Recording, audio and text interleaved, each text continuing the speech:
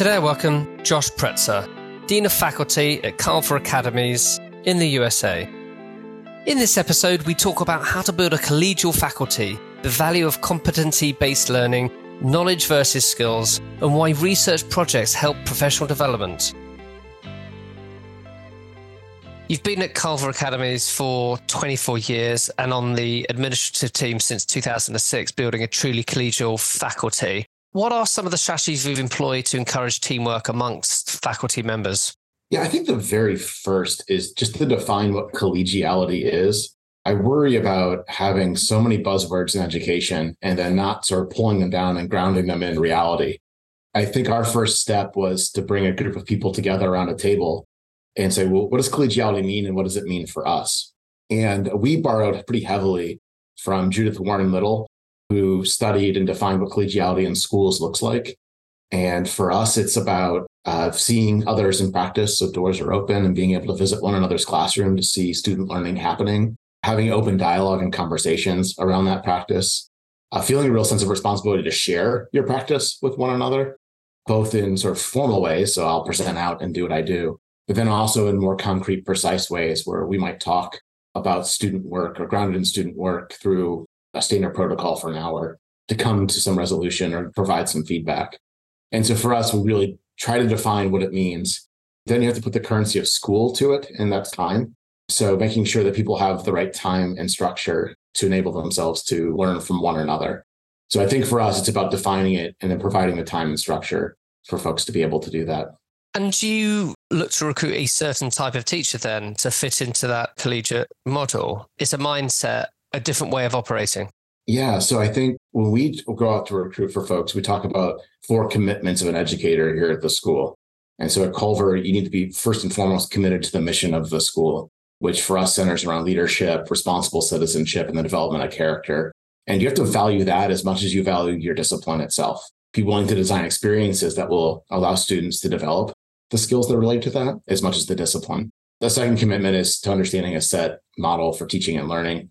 A third commitment is to your own professional growth and always be a learner. But we state the 4th commitment is to collegiality in the very first interview that we have, and then ask folks what that means, how they've experienced being a colleague. Pretty frequently, the response is that they haven't had that opportunity, or the school is too busy, or there isn't time to do that, or the time is in addition to. So the experiences feel rushed. But most people who end up making it through the interview process, that's the piece they've been craving, or that's of the 4 commitments.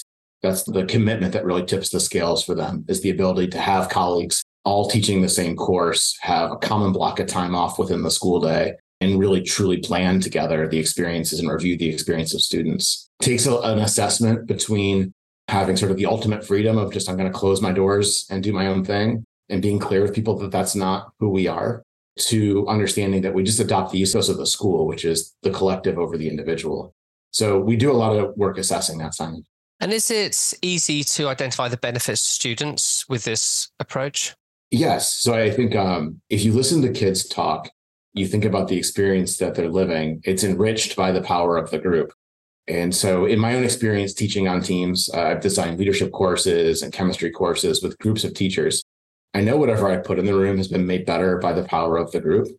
And I can see that then in the ways in which kids perform. I can see my colleague Phil Cook's work in what my students are doing, because that was his idea. Like that was his sort of way of framing it that worked for my students. So I can see it. I think students appreciate it. They appreciate that they're getting consistent feedback across courses, but that they also feel their own teacher's voice in the experience itself. 24 years, there's been an enormous amount of change. And when you think about you kind of joining before the millennium bug was all around technology. The dot-com boom was just this fun thing that it was in everybody's minds. How have you managed to keep up with change during that time? For me, it's been a real blessing to have the perspective of where we were to where we are now. The ways in which we've enabled change here have been structural and then really sort of adopted by the people who are responsible to them. I'm not responsible for this system, but it's brilliant. And so what we do here is we have triennial reviews where departments each sort of lay out what they'd like to work on over the next 2 or 3 years. They're able to invite experts in that space to come and review the department, give feedback, and leave that department with a report. They lay out goals that are blessed by the community and the administration. They pursue those goals. And so having a set structure for how every 3 years departments are able to own their change that's in concert with the ways in which the school is moving, or, always better live our mission, has been the way I've seen change enabled here. Whether that's change because there's a new technology, that might be something small that contributes to what a change is, even if it's felt nationally large. But it's really around a group of adults figuring out where students are, like interrogating reality of where kids are and what they understand now, and then how to help them approach the mission or the vision of the school a little bit more thoughtfully. I think, Simon, that system has been what's propelled change and what I've seen and how I've seen change happen. And you obviously embrace change. Just look at the CV, you've been at one place for 24 years. It's to not rock the boat for status quo. In your DNA, you must enjoy change. How does Josh keep fresh? Because, you got to motivate the motivator. You got to keep the person leading the charge needs to stay ahead of it with so much change going on. How do you keep at the forefront of change and bringing in the pedagogy and these new kind of ways of which to teach these students? A mentor of mine would share that change is a process and not an event. I keep that in the back of my head all the time is what's the process that other schools are going through, other nonprofits are going through, other communities are going through, and then how does the ways in which they're working through change impact us or could impact us? Probably my top character strength is around perspective. And being at the same place for 24 years, I've felt a professional responsibility to gain perspective by being connected to outside organizations pretty consistently and try to find places that are thought leaders in independent schools, or connect myself with colleagues at other schools that have missions that resonate with ours. Even if they're not the same, but they have some similar aspects around the whole child, or maybe a school that also focuses on leadership and citizenship. And to study their processes pretty carefully and read with those individuals and have conversations with teachers from around the country about the work that they're doing. So for me, what nourishes me is a sustained group of friends that I have, really the world, that we connect on a regular basis and talk about our practice. And then always finding new communities that are thinking thoughtfully about school change. I'm a big believer that schools need relatively large initiatives on regular cycles just to go revisit their work. I appreciate that people talk about cycles cynically and say, I can't believe we're going through another cycle of this. We've already done it. I think they're very, very important. And so that you restate and reaffirm what you value as a community and what it looks like lived for the students, every decade or so in some sort of big movement. So I look for things that will give us that opportunity to be reflective practitioners and intentionally review our practice with our students. Yeah, and that can be seen, as I've noticed that you've pursued professional development opportunities, you've got processing, research, and you've got best practices, and you've been putting these into action at both Culver and in national level projects. How do you balance implementing things learned through research and then responding to the unique needs of the Culver community? Our mission is a really nice lens to look through and decide whether what I might be reading about in a national conversation or the experience someone might be sharing with me in a conversation through a Klingenstein event that I'm at would benefit our community. Sometimes I like Peter Senge's talk about tension that exists between reality and vision. And here the vision at Culver is around being the very best whole person education community that we can be. The reality is what's happening on the street. And as I listen to ideas that are out there or frameworks that we might use to reflect, I just try to think about how much tension does it align with our vision? And if so, how much tension does it bring between reality? If it's too much for our community, then it's not something I want to bring into our community right away, or I want to bring to the full community, maybe a pocket of folks. If it's not enough, then it's not worth doing. So if there's not enough tension between those two items, it's not going to propel change. Does it align with our vision? And if so, how much tension is there between that initiative, that idea, and the reality that we're living here? And there's no sense in putting something that won't move us or will break us. As you mentioned about tension, I always talk about friction. I think you do need this kind of happy sense of friction because not everything in life is smooth running. And actually, students need to see you testing new things. They may not work out how you see them and how they want to work it, but actually you go through that process. How do leaders determine which strategies are relevant to a school? Is it a small group of you? Is it consultative with a wider group? So I'm a big believer in pilot projects. I think if you try something in a smaller group, and then you really study it, you really question it, and you share it out with folks, I think that's the way that we've been able to assess whether something's right for the community or not. For me, it's the right smaller group. Do we have the right people in the room is a question I'm going to ask each time we look at something new. or each time that we start to develop processes for change. And sometimes the right people in the room are my academic leadership team and those responsible to academic change. Sometimes the right people in the room are the leaders of all the various co-curriculars and academic programs that talk about the work. Sometimes the right people in the room are to have a group of faculty members that are inclined to the change. Sometimes the right people in the room are a group of faculty members who are not so inclined to the change. So I think someone to think about, how do we frame the idea for individuals? How do we give some authority and autonomy to those who might want to try it out? And then what's the right room to bring together to assess the idea? The other kind of parties to bring into it are obviously the students and the parents. How do you attract the right parents and the right students who believe in your vision, your mission, which you've talked about a lot?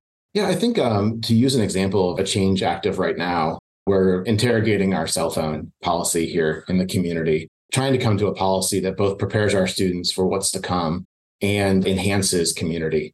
We've empowered 2 faculty members that have a lot of passion around the topic. They're also both sort of Kid Piper type people. They have spent a good year over communicating the message of what we understand about cell phones, bringing in experts to present, putting texts in front of kids, and really engaging students in the conversation. And then at the same time, putting all that information out in front of parents, trying to solicit their work. And we've just broadly. So if we want parent feedback, let's put it out there broadly to ask parents to give us feedback around a topic that would impact everybody. If we have a more specific topic than something like this, then we have a group of parent volunteers who are always willing to be that person who will step up and pilot an idea or help us navigate a change. But in the cell phone work that we're doing, I appreciate that we also then try things. This is a community that's willing to give something a shot. And so we worked with a cell phone company to have a cell phone light, or I think someone said it's a smartphone with a wise platform, to see how kids would respond to something that's a little bit more limited in their experience. And let's give it a shot for 4 weeks and let's review and see how it went for our community. And then we spend lots of time talking to kids. So last night I was in the barracks here, which is our CMA, our boys' dorms, and just talking to them around what would be good aspects of the policy. How do we help communicate the importance of the collective over the individual when we lay out what you're coming to as the right guidelines for us in terms of the ways in which we use our cellular technology here on campus? I think we do that with other big changes in the community as well. That's just a current inactive one right now. I hope you're enjoying the Inspiring Schools podcast. We're always on the hunt for guests with vision and a desire to share them. If you'd like to be involved or know of someone with great ideas at a school near you, please drop me an email to podcast@interactiveschools.com and my team will be in touch. You've implemented the competency-based learning, focusing on students' demonstration of knowledge and skills. Why is that important? I think every school should share the ways in which you're operationalizing your mission. Maybe 4 or 5 years ago, someone asked, what's our aim? And I quickly said our mission. We want every student to live our mission. And, upon interrogation and kept picking out, what does that mean? What are the outcomes of that? How do students live that? I can give examples, but I didn't have sort of a systematic answer. And I think that's what you want students to be able to reflect upon. That's how they're going to learn, is if you state out, here are core ideas that we believe in that operationalize our mission. Here's where you're going to be able to experience those. Teachers, coaches, advisors, they're designing experiences for you to live out these core competencies.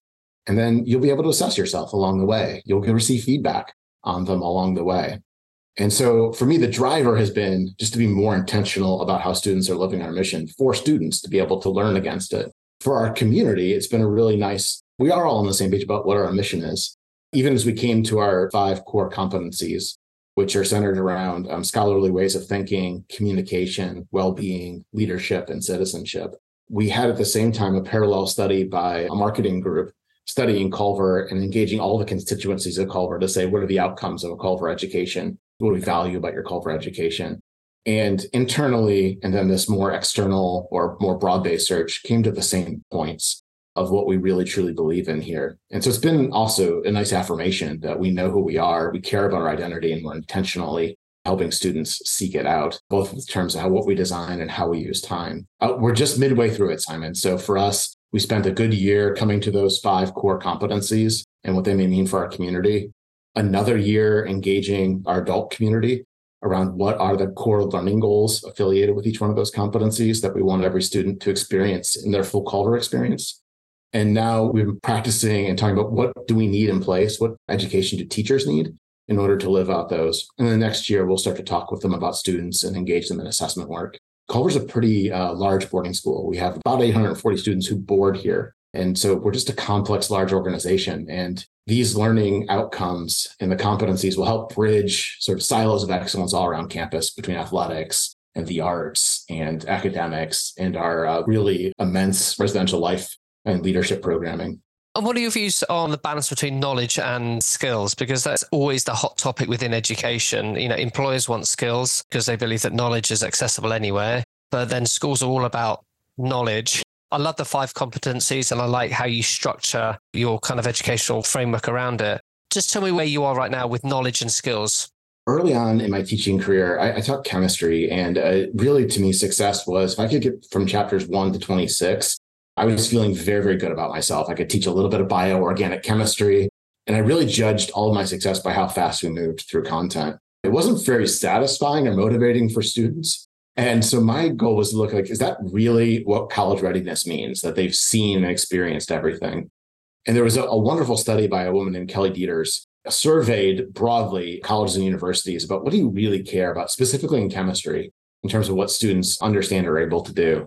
And the list was surprising to me as a young educator, because content knowledge that I may care about, the study of gas laws or really intricacies of the atomic structure, it was like 1 or 2% of colleges and universities would say that's what college readiness is. It was the skills, the dispositions, the habits of mind that were at the top of that, the practices, like laboratory practices. That study has influenced me greatly throughout my whole career. You have to know some things, but what you have to know can vary. I don't think there's sort of a set bit of knowledge that you have to touch on in a high school education in order for students to move on to the next level. And so instead, I really am around like, what are the skills or practices that students should have here at Culver that relate to those 5 core competencies? As teachers design experiences to let students practice those, what's the content that's going to drive that? We should ask students to understand some fundamental pieces. And then as a department or a community, what are the core pieces of that discipline that the students must wrestle with to be good citizens? What is the core content that students must wrestle with in order to be prepared for the world? Limiting it to that makes it a much smaller list of content that you want students to play with you, and a much larger group of skills. I'm not sure I answered your question directly, Simon, but that's how I think about it. Just around the curriculum, has it been easy to integrate? Because again, I speak to a lot of educators and there's a lot that needs to change with education and the way we educate in curriculum and time and balancing knowledge and skills and how they teach, how they learn, what they don't do. How have you found that, battling with the curriculum to get all of this stuff in, balancing all the things you talked about? Yeah, no, it's not easy to integrate. It takes an incredible amount of coordination and thought and practice. My meeting tomorrow is we're laying out sort of here are all the competencies and where departments said these are competencies that we can be responsible to. These are learning goals that we think show up in our discipline that would be school-wide. And even just the structure of that takes a year to think out and map out and like thoughtfully say we do before we even talk about exactly how we do it. And then once you get down to the practice of it, I taught my art and chemistry class this year, and I limited it to 2 sort of school-wide learning goals that we practice in that class. And then, to thoughtfully give feedback around the ways in which students do that in the context of the class was time consuming. It took me hours to write good, thoughtful feedback around how a student was supporting conclusions, and then still feedback on the conclusion itself. And thinking about what evidence I would need or how I could really tap into what the student was thinking as they were processing how to write that conclusion is different than just the evidence of the conclusion itself. So I think you start to dig down and ask yourself questions as a practitioner. It's what it makes teaching exciting. I love that part of being a teacher, but it's also what makes teaching pretty challenging and complex. And as someone who's responsible to teachers, challenging for me to make sure I have what they need and to act and support students, and then to honestly feel encouraged by their work. And what about measurement? It's always a tough question here because, it's great putting in new change. People always ask you about it, but how do you measure success, not just at a school level, but actually down to maybe track student progress and their own development? We laid out what the next 3 years look like. I think to the latter half of what you suggested, we owe teachers a more clear learning management system that would allow them to see how students are progressing with these school-wide goals. We don't have something like that quite yet. We have comments, and you can take a look through the comments and ways in which the comments have evolved that lay out the strategies for students. We owe the community something that's a little bit more concrete. As I look beyond that, though, I think about the group that we really should assess are our most recent graduates, those who are out there in the college world and just a little bit beyond. And the most thoughtful assessment of our college students and a little bit beyond I've come into that we ask of our recent graduates is this poll by Purdue and Gallup. And they studied college success and boiled it down to, I think, 6 different steps or 6 different traits of a successful college student. There are things like, have you found work that extends beyond the semester, the confines or structures of school? Have you connected thoughtfully with one trusted adult mentor in your discipline and then just broadly? A few others like that. We ask those questions of our graduates on a regular basis and then think about how we build those capacities in our students through the work that we might be doing with the competencies or the leadership system here or the classroom experience or the co-curriculars. So that data has been something we've collected over the last 3 years just to see how we benchmark and how we measure. And we measure quite well, but it's the stories then that inspire students to share that help us review what we do with students here. And how do you see competency-based learning evolving in the future, obviously to align to what the changing world is needing? In terms of seeing how it evolves in the future for us in the near future, it's enabling students to be able to tell their story against some of these competencies. I saw a vision at one school where a student on stage was able to talk about it was an academic competency around supporting conclusions and how they were pulling from different areas of their experience at this school to determine their strengths related to that and then apply those strengths in an area where they weren't being successful. Students deserve that, and they deserve being able to see across disciplines and across experiences. So I think that's what I see in the near term. In the long term, I think schools are places of community. I hope that the ways in which people use competencies to reflect help take what we understand about how people learn and how we form community and enhance that as we shift away from what do students need to know in order to be ready for the next steps. It's really how do we develop humans to be ready to engage the bigger questions of the world. And I think competency work, as I've seen it develop in schools, does a lot of that. There's a lot of reflection on being citizens or being well that I think are skills that we deserve to give kids good strategies for and enable them to practice here as they develop as secondary students and probably before. I really loved your language today. I mean, you talked about vision and mission, values a lot, and it's something I talk about a lot. And I just feel schools have to live into it. And you also talked about each student being able to tell their story. That's really what it's about. And also schools need to tell their story. So I think what you're doing at Culver is incredible. And I'm really grateful that you could come on today and share what you're doing.